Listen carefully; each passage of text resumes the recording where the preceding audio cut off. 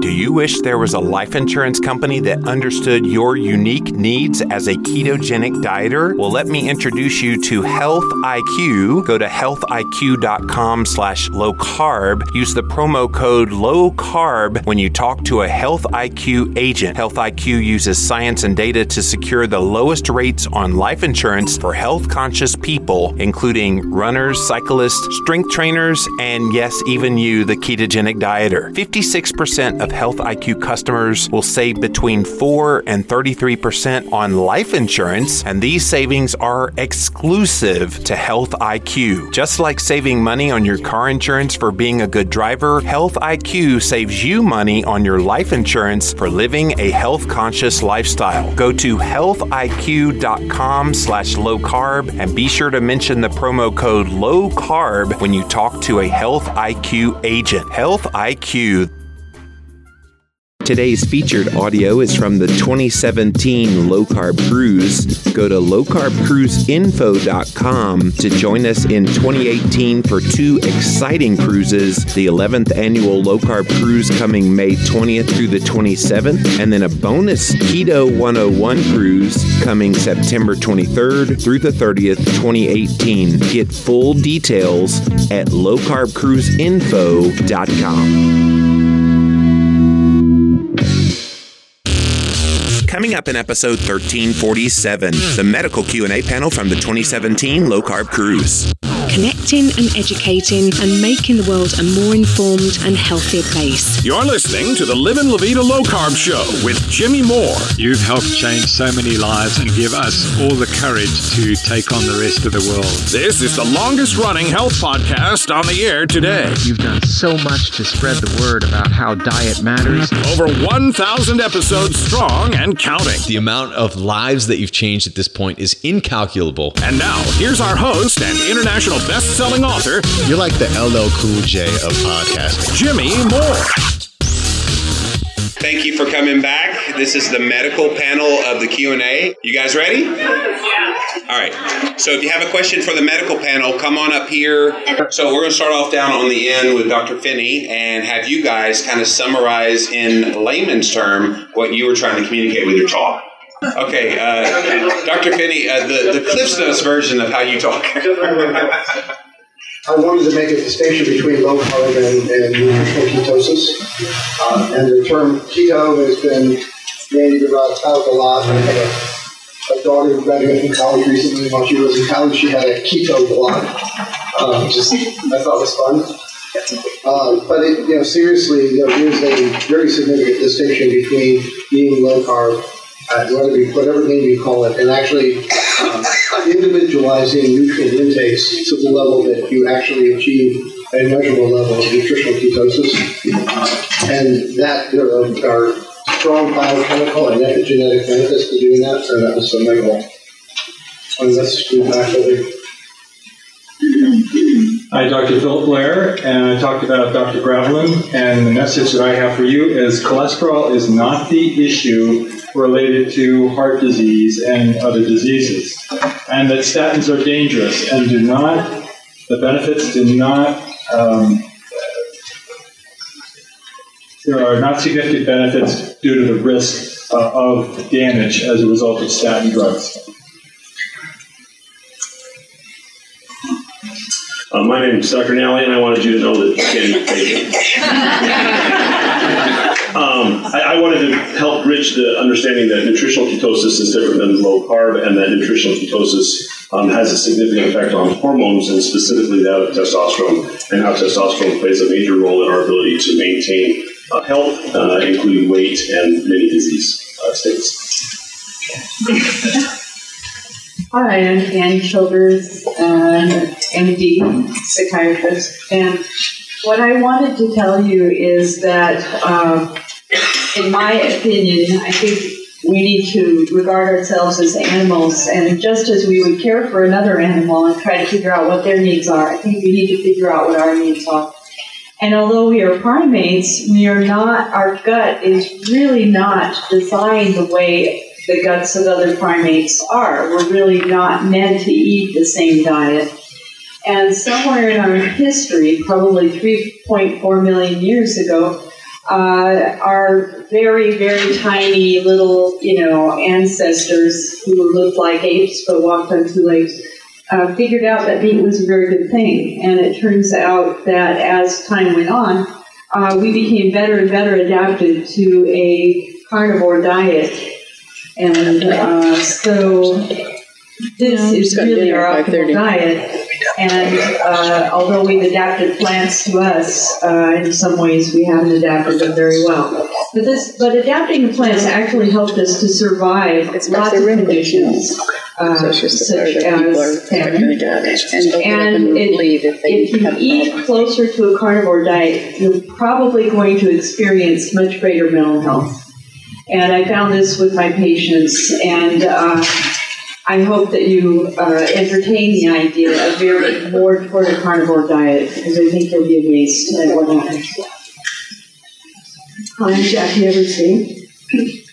And I want to make 2 points. One is that I think it's important, if you're someone who's overweight or obese and has never been seriously looking at a low-carbohydrate program, that you get your baseline labs done before you start, so that you know where your starting point is.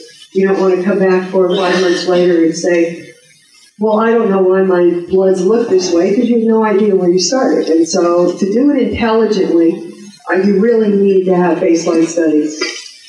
And the second point is that you want to get baseline studies when you're younger and healthier, so that as you get older, you can see where you used to be and start to see some more of the subtle changes that may be starting to happen to you. Don't wait until you're sick, and then you've got something else to deal with.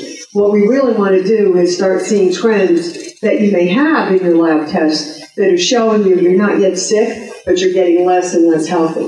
And that especially refers to your blood sugar control and your insulin control, because that affects every cell in your body and can affect all sorts of conditions, including chronic conditions. And so we really want to understand where you are when you're starting a program like this, so that you can see the improvement that you can ultimately get to improve your health. You are unique in 2 ways, because of your genes and because of how you use your genes, your epigenetics. And whereas you cannot change your genes, you can change your epigenetic marks by making the right life choices. And you could potentially turn a good gene on and a bad gene off.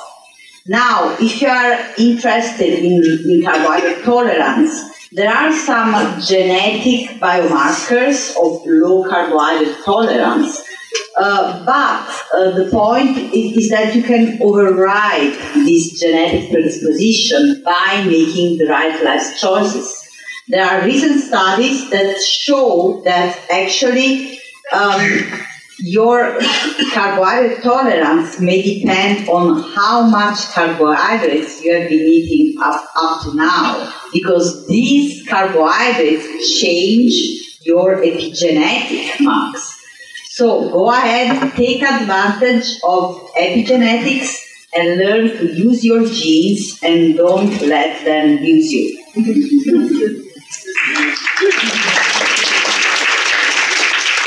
I'm Dr. Howard Green. I'm the only person that did not mention the words low carb, paleo, or keto in the presentation. Well done.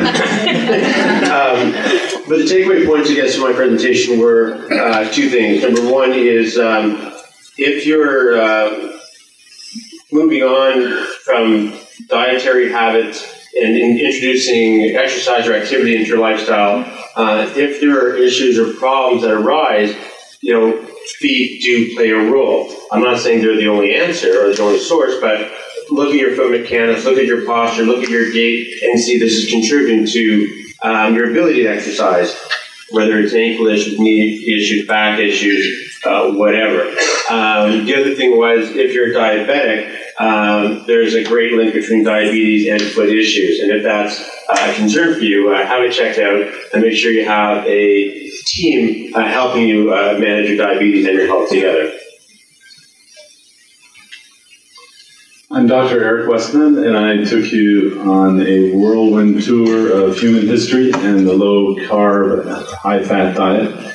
This is the way people ate for a long time until the last half of last century, when several factors came into play, including the low-fat diet prominence. There is evidence now of the low-fat diet fading away and guidelines changing, and low-carb, high-fat is rising through new websites, new companies, new products that are available, and I'm optimistic about the future because low-fat is waning and low-carb, high-fat is on the rise.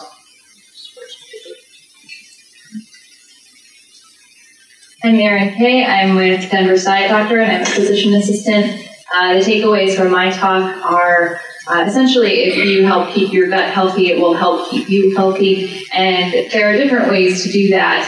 Some people will benefit from higher fiber plans. Some will benefit from lower fiber plans. So again, individuality is key. Also, that there is evidence that adding fiber can sometimes be beneficial in helping with weight loss and increased satiety. Back down to Valerie.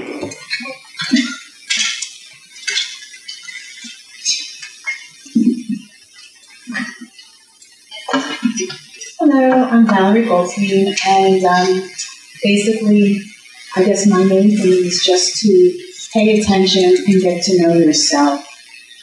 If you are all of a sudden getting thirsty or unable to sleep, or your energy levels are changing, you can use it as a gauge. If they're changing for the better, you know you're doing something right, something positive is happening. Don't try to put a Band-Aid over things that it's easy to pop a pill. Be aware, because your body is communicating, you have telltale signs that something is wrong or something is right. So just be aware. And also, as far as what Jackie was saying, as far as labs, you don't necessarily have to wait to go to a doctor. Your body is already telling you, hey, wake up and pay attention. So pay attention to you, and the power of you is there. Thank you, panel. So we have a whole bunch of people that want to ask you guys questions. So I would ask you guys to keep it short and to the point so we can get through all of you. I don't know how to keep it short. I've been low carb since 1999. Can you hear me? Yeah, eat it. Yeah. I started 1999, and I very easily lost about 90, 100 pounds or so. And over the next couple of years, I lost down to about where I am now. And I've been coasting along, kind of stalled there. Now, as a preference, I spent almost an entire year on antibiotics. And I've been through 2 series of statin poisoning. And the last one was so bad that I basically now am really convinced. The doctor tells me I need statins. I tell him he needs to become a doctor. Okay. So I'm stuck here about 40, 50 pounds overweight. And I have high blood pressure, even though I've been on a fairly well-formulated ketogenic diet. I've actually worked on it the last 6 months and dropped another 20 pounds. But what do I do now? I don't think low carb is the answer. I think it's a big part of the answer, but there's got to be something else. Good question. Not everybody at once. Who wants to take it? Oh, Steve. I'll be foolish and say that, first, if you've lost 130 kilos, 125 total, so 125.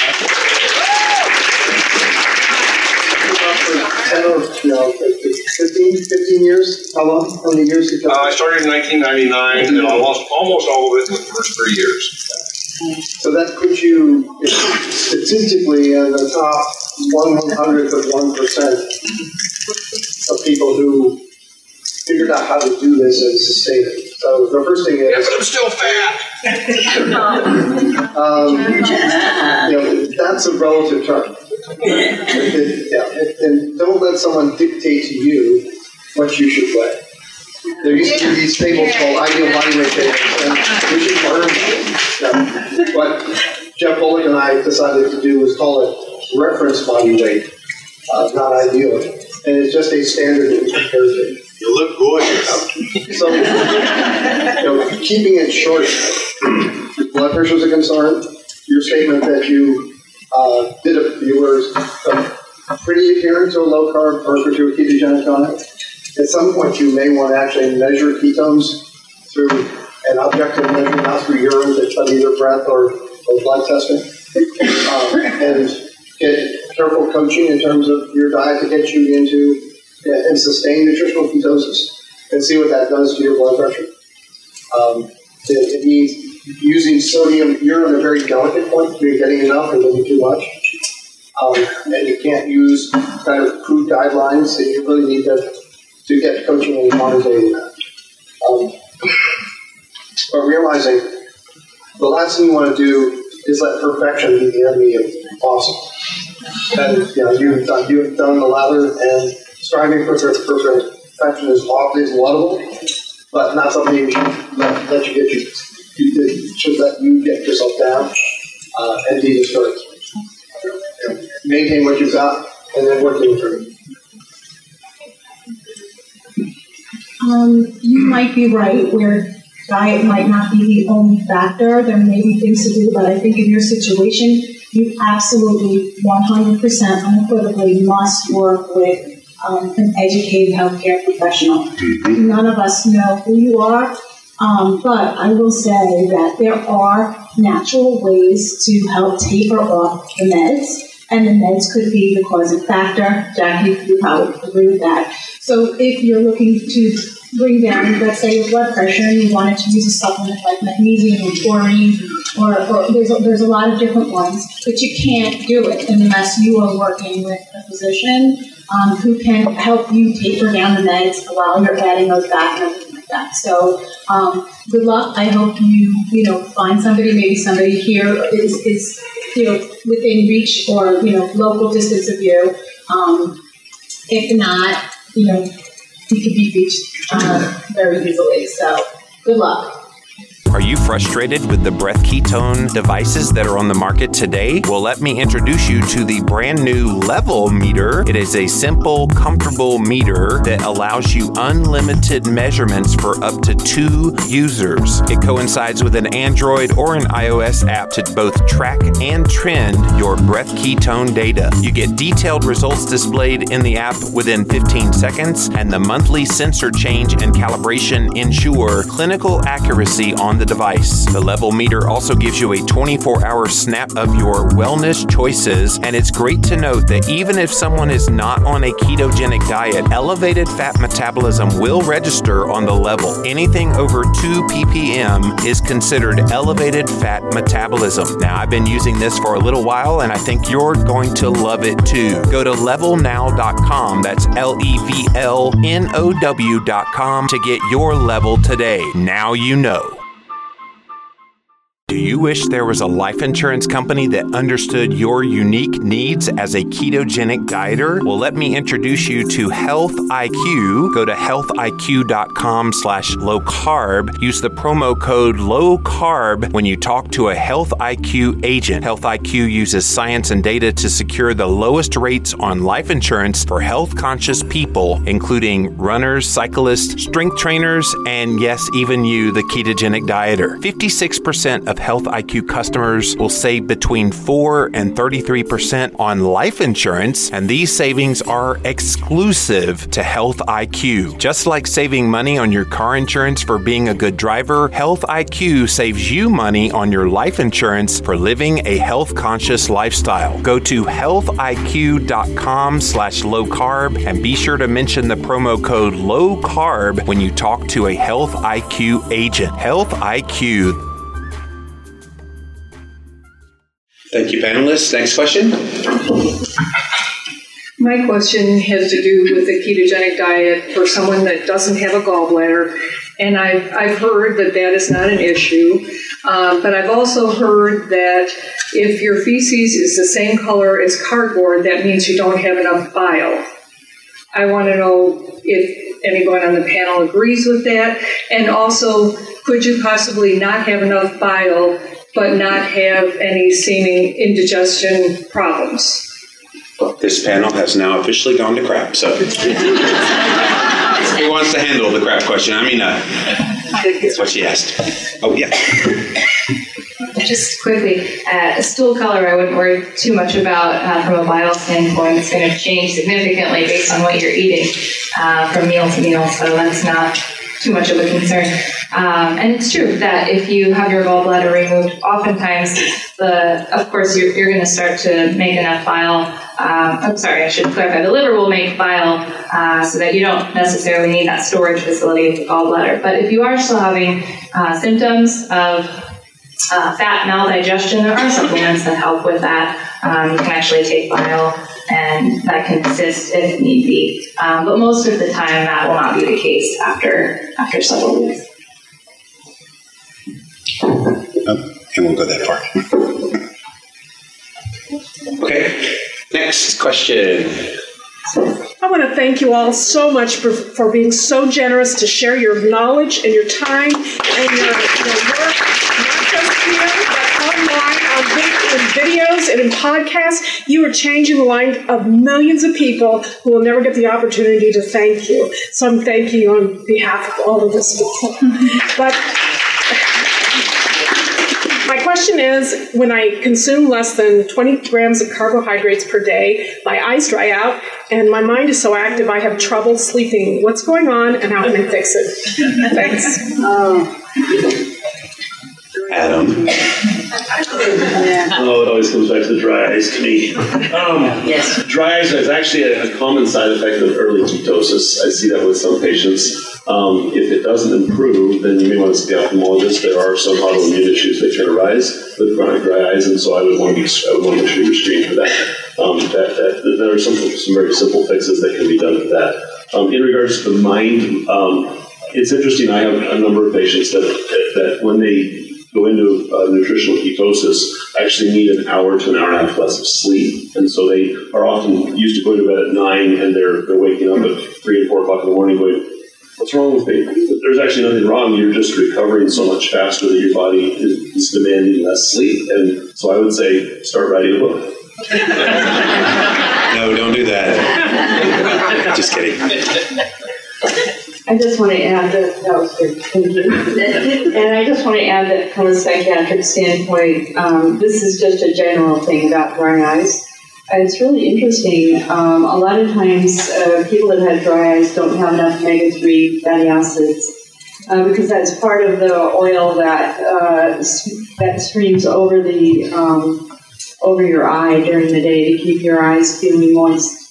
So I would say, in addition to what Adam said, it's a good plan to just have enough fish oil that you get the EPA plus the DHA equals 1,000 milligrams a day. If you add those two up, just look at the side of the bottle. If those two approach 1,000 milligrams a day, that's a good dose.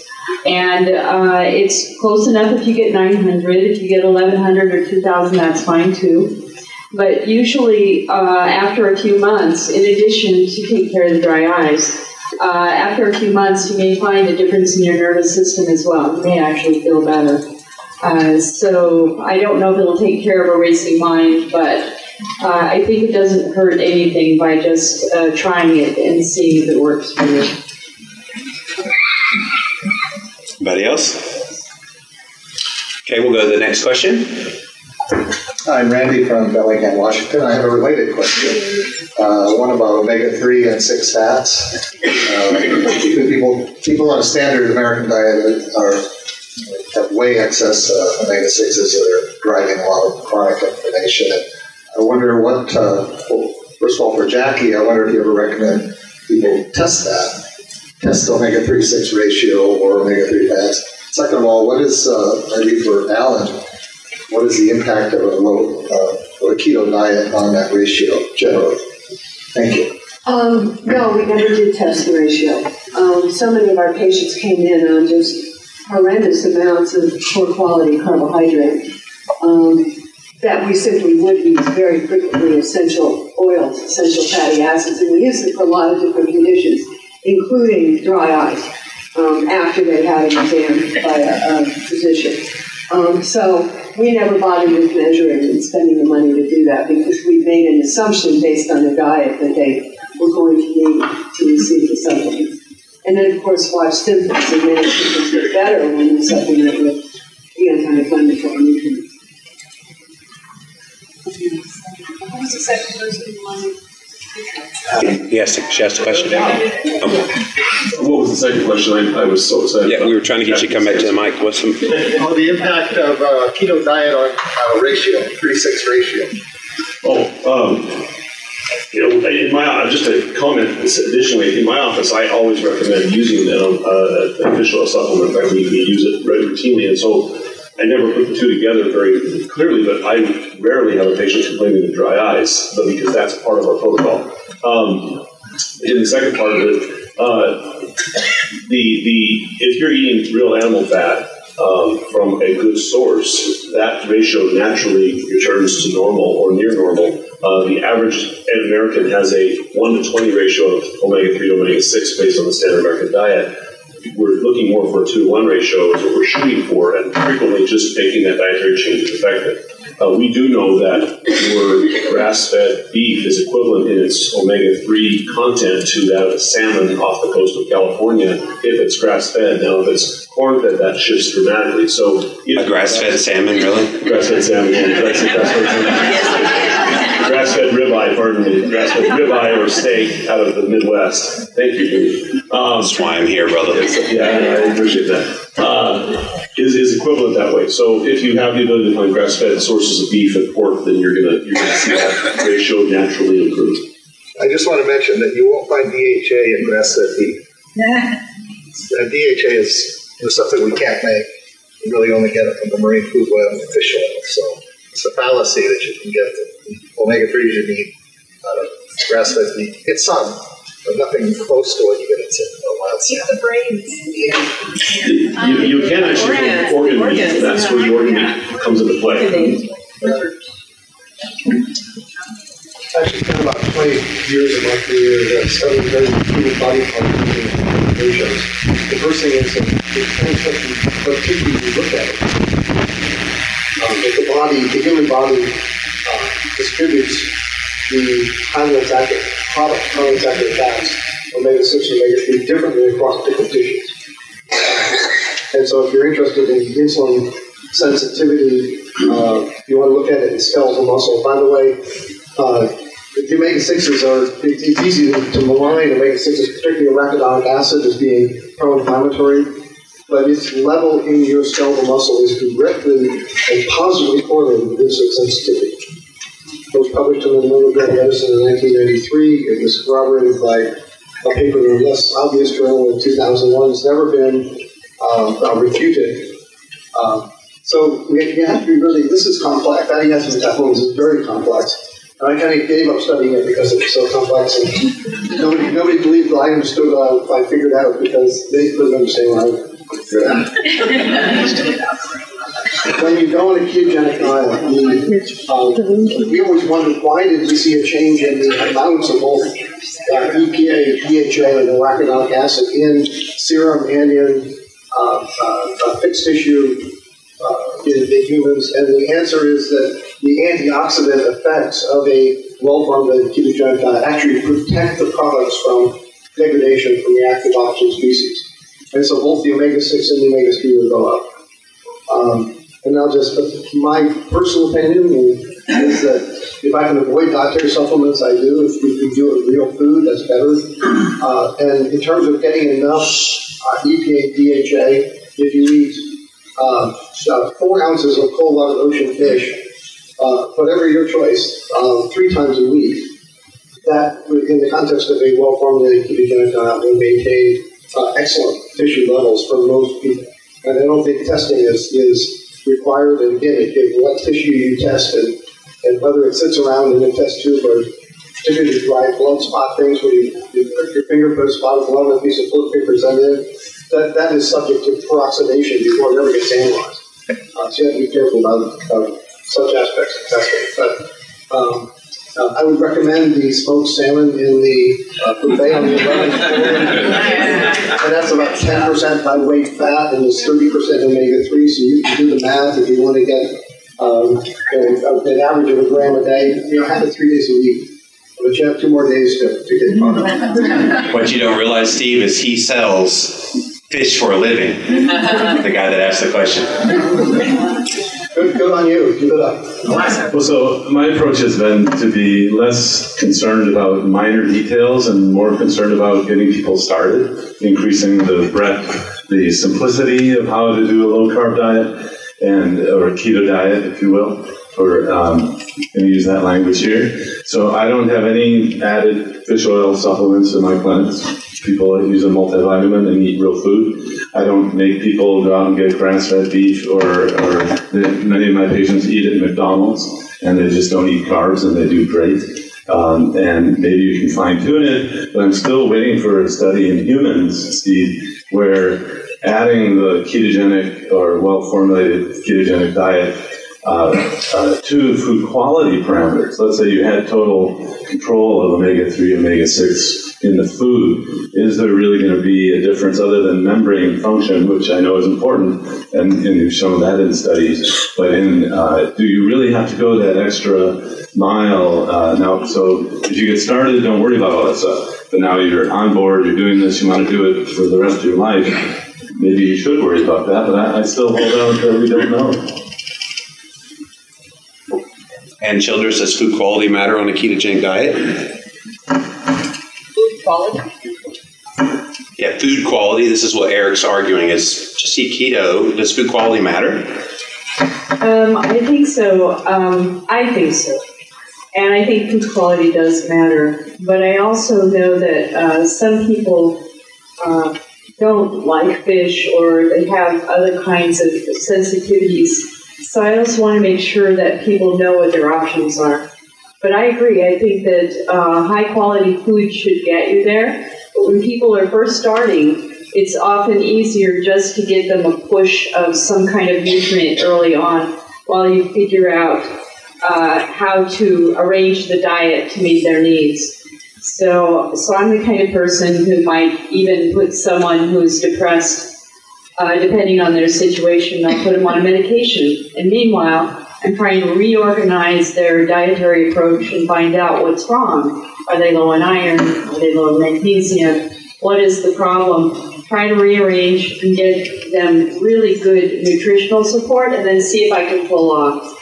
So I'm not against starting someone on a multiple vitamin program. I have no trouble at all doing this, or starting someone on a good quality fish one that has the right balance until they can form a habit. And I think it's those habits that are going to see them lifelong, and often without the need for supplements. Thank you. Oh, Valerie? I do, from a nutritionist perspective, basically it has to be practical or it's never going to work. And if you have the opportunity and you have the resources to increase the nutrient value via organic or grass-fed or anything like that, you can do that. You probably should do that, because as we're talking only about DHA or eating enough salmon, there's a lot of different factors that affect what your intake is. So, for example, if you can only get salmon from a store, and that salmon's caught in waters with a lot of mercury in it, you may opt to get the supplement, the omega-3 supplement. So there's a lot more factors than just DHA and EPA when you're considering needs and what you're putting into your body.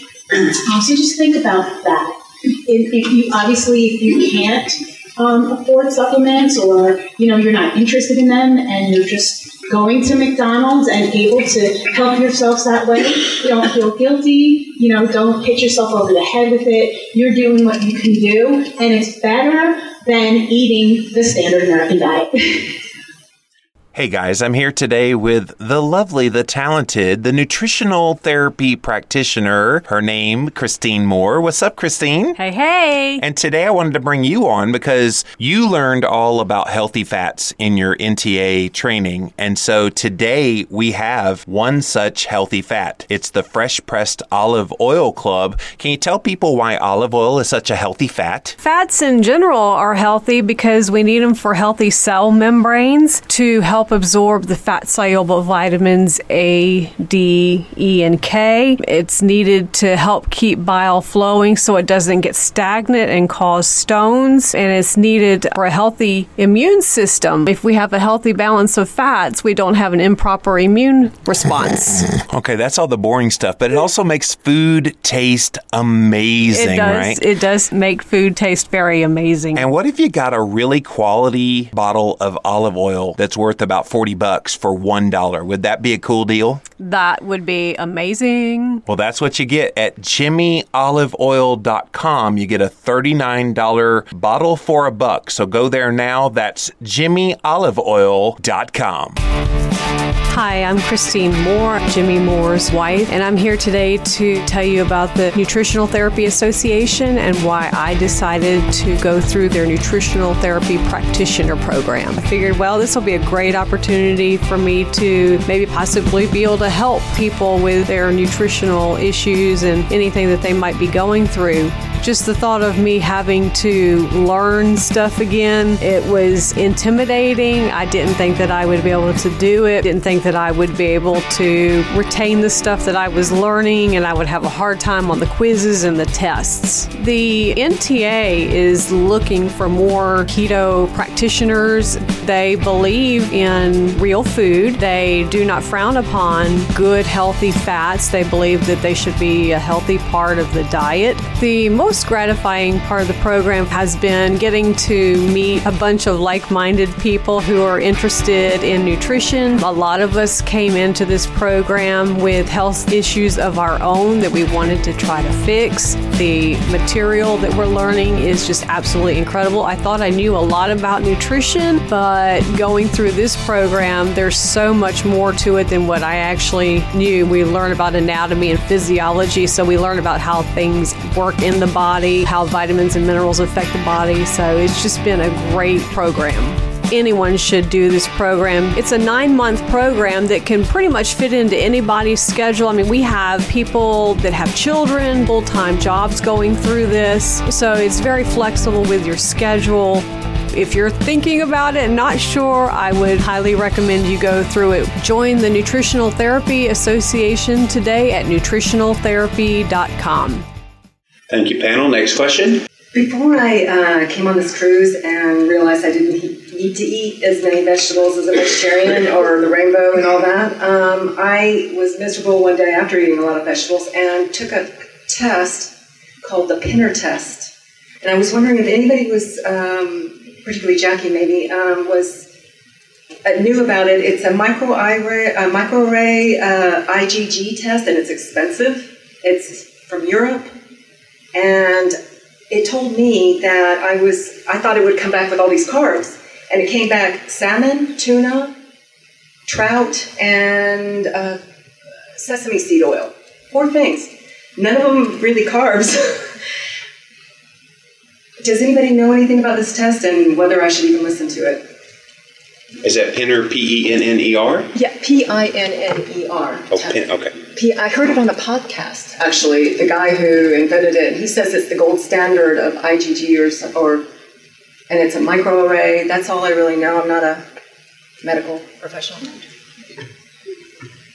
So you guys will have to help me. I think it was Dr. Naily. Someone this morning had mentioned that the IgG test maybe should be taken with a grain of salt because you probably were eating those proteins.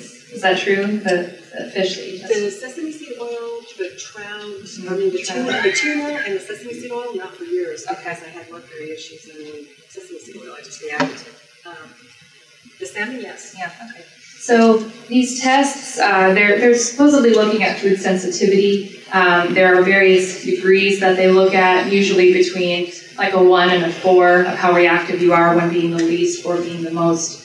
I don't see great correlation. I've got patients that want to run these tests all the time, so we'll do them, but when it comes back saying that you are, highly intolerant to eggs or dairy, and the person says, well, I feel fine when I eat those foods, that happens often. So I think, trial and error actually is more beneficial than these tests. And whoever had said this morning that if you're eating a lot of those foods, oftentimes it will come up that you're intolerant. That does seem to happen. In the clinic of last resort that I run, I see people coming in with all sorts of sheets of paper of tests from God knows where, and they say all sorts of things, and I say, well, that's fantastic, but just stick to these foods that we have. They actually tend to be non-inflammatory. They do tend to be meat-based, and all those symptoms, it doesn't really matter what the symptoms were, they seem to go away. So that's why this is such a powerful approach. So a keto approach is, if you do it right, it has very few additives in the foods, very few preservatives, very few artificial dyes. It's actually an elimination diet of all those things. Well, but and then you have the benefits of ketosis, which unlocks all of this antioxidant activity. Another related thing that I think needs more science behind it, I met a doctor named Bill Philpott, psychiatrist, who came up with the rotation diet. And the idea was, you eat a food, you react to it. And then so he came up with the idea, well, just don't eat that food, but once every 3 days, every 4 days. So some nutrition people, alternative nutrition people, will use this rotation diet as just an empirical way to have you not build up reactions to those foods. Now, I've never tested it directly, but that's something that you'll read about that has some validity for the food sensitivities. Thank you, panel. Next question. Is this about right here? Just eat it. Yeah, go. Okay.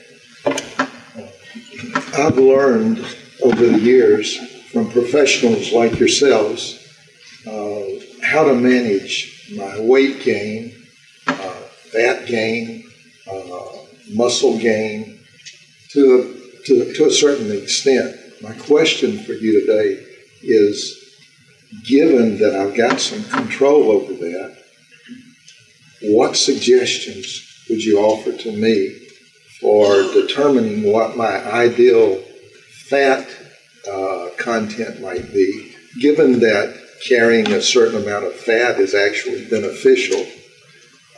And Dr. Nally, you in particular, what would you suggest that I might consider? And I'd welcome the rest of your opinions too, in terms of what my optimum muscle mass weight might be. If my goals are to optimize my health and have good lifetime functioning mobility, mental, physical, that kind of thing.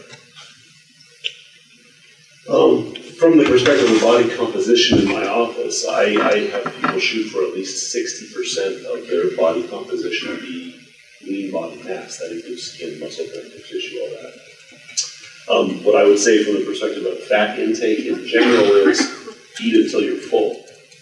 If your diet keeps you full and you're maintaining your weight and you're not noticing your pants are you're having to extend the belt loop on the pants, then you're good.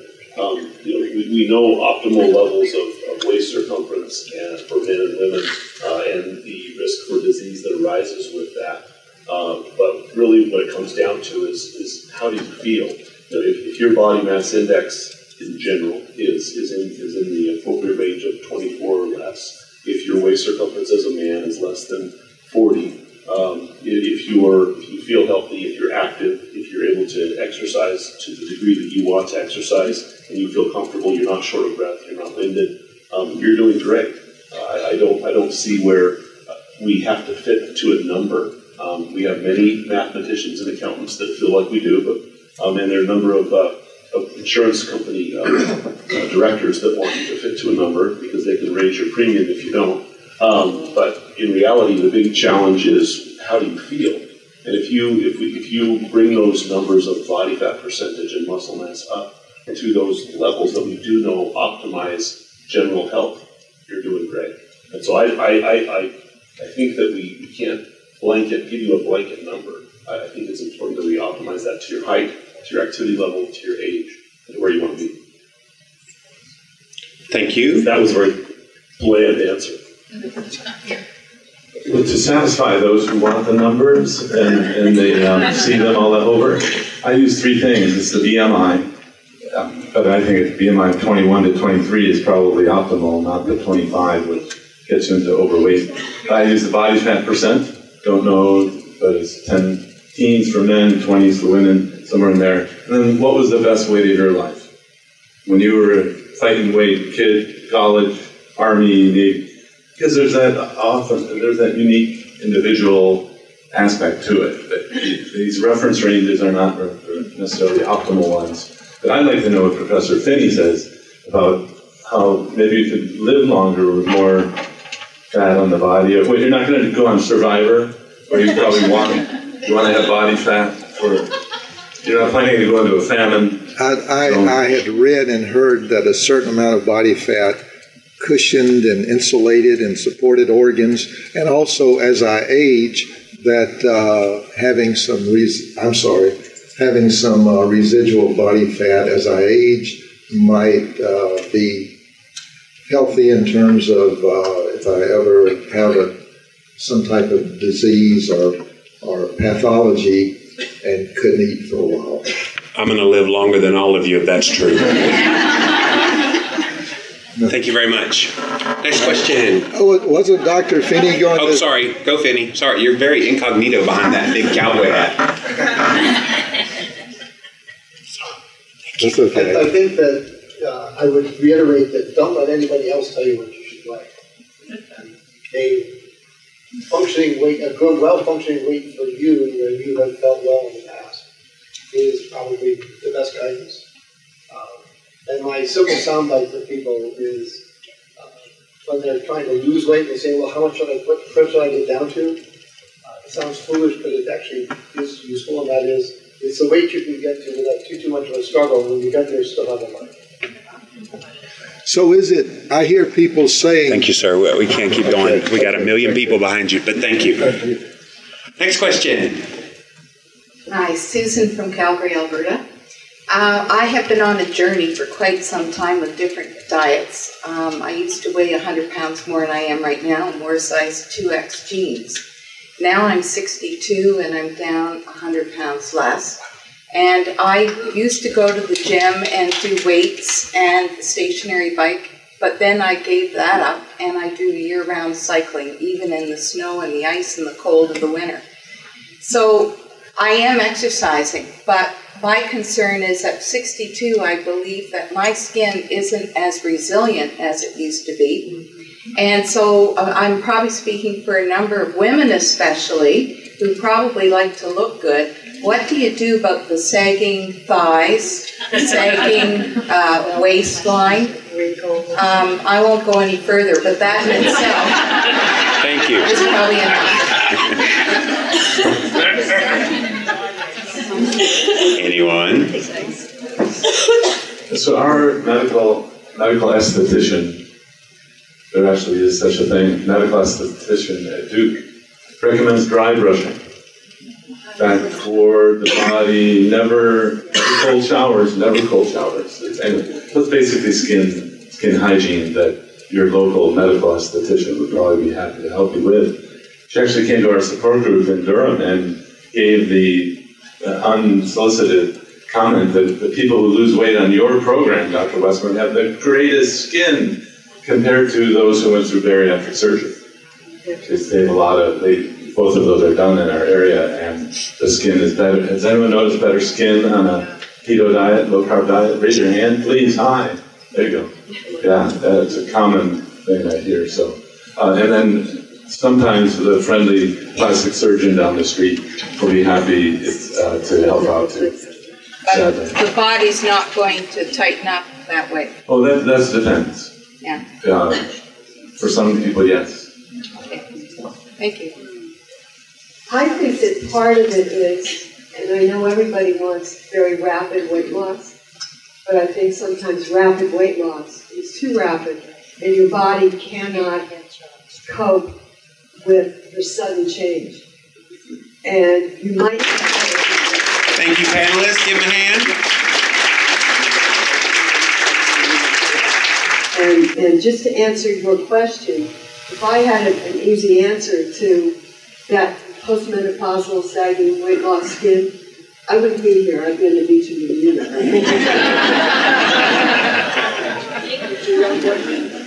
Thank you, panel. Next question. Hi, I'm Kim from Scottsdale. And my question is about the MTHFR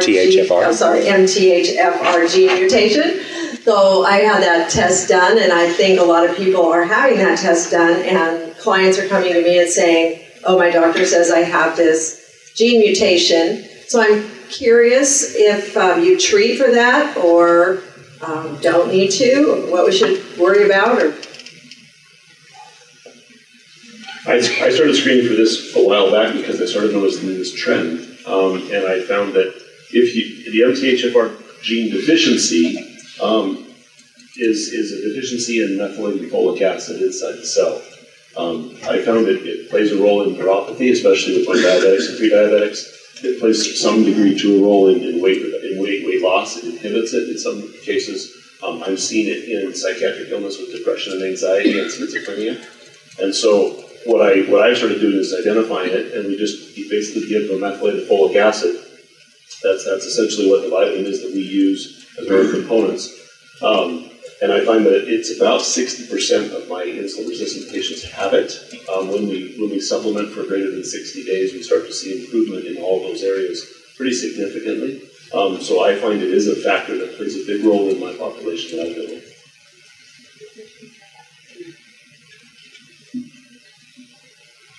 Yeah, maybe I would like to also explain what is this gene. So this is a gene, and it makes a protein, an enzyme in your body that is required to use the folate that you get from green leafy vegetables. So this enzyme can activate the folate you get from green leafy vegetables to active folate, which is the methyl folate. Now, methyl folate, you need it for building your DNA and repairing your DNA, and also producing some of these epigenetic switches I was telling you about, to switch on and off your genes. So it's very important, and it's required for many things. Every second in your body, 2 million methyl reaction happens. So this nutrient is very important. Now, 30% of the population has this gene polymorphism, which is a substitution in the DNA sequence that then affects one amino acid of this protein, and then this enzyme is weaker. So its activity is lower, and you can activate less folate from what you eat. So there are you can do two things. First, as Adam suggests, take a supplement which is already deactivated methyl supplement, so it's 5 methyl folate. But as a supplement, please avoid folic acid. So folic acid has been introduced in 1998, and before that, our body didn't encounter folic acid. So it's an artificial thing, it's everywhere, in cereals bar, and so it's really avoid folic acid. Unfortunately, in all the multivitamins contain folic acid. And the problem with folic acid is that it accumulates in our body, and even more so for people that have this weaker gene variant. So you can supplement with methyl folate, but please avoid folic acid in general. And another thing that you can do, just eat more green leafy vegetables.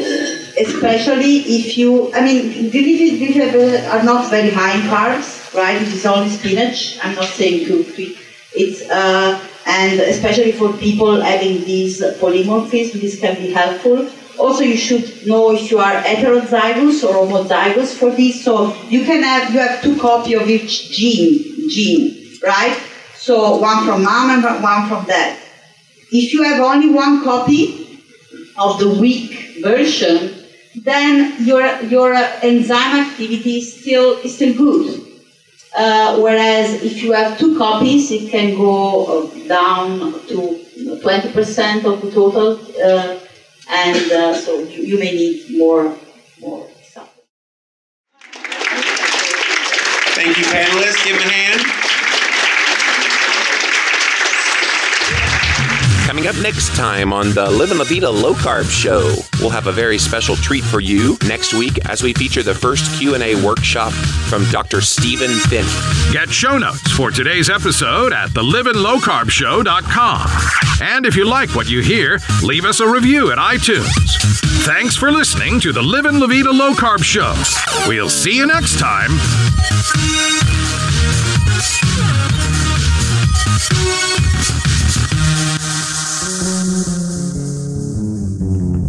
Disc of light.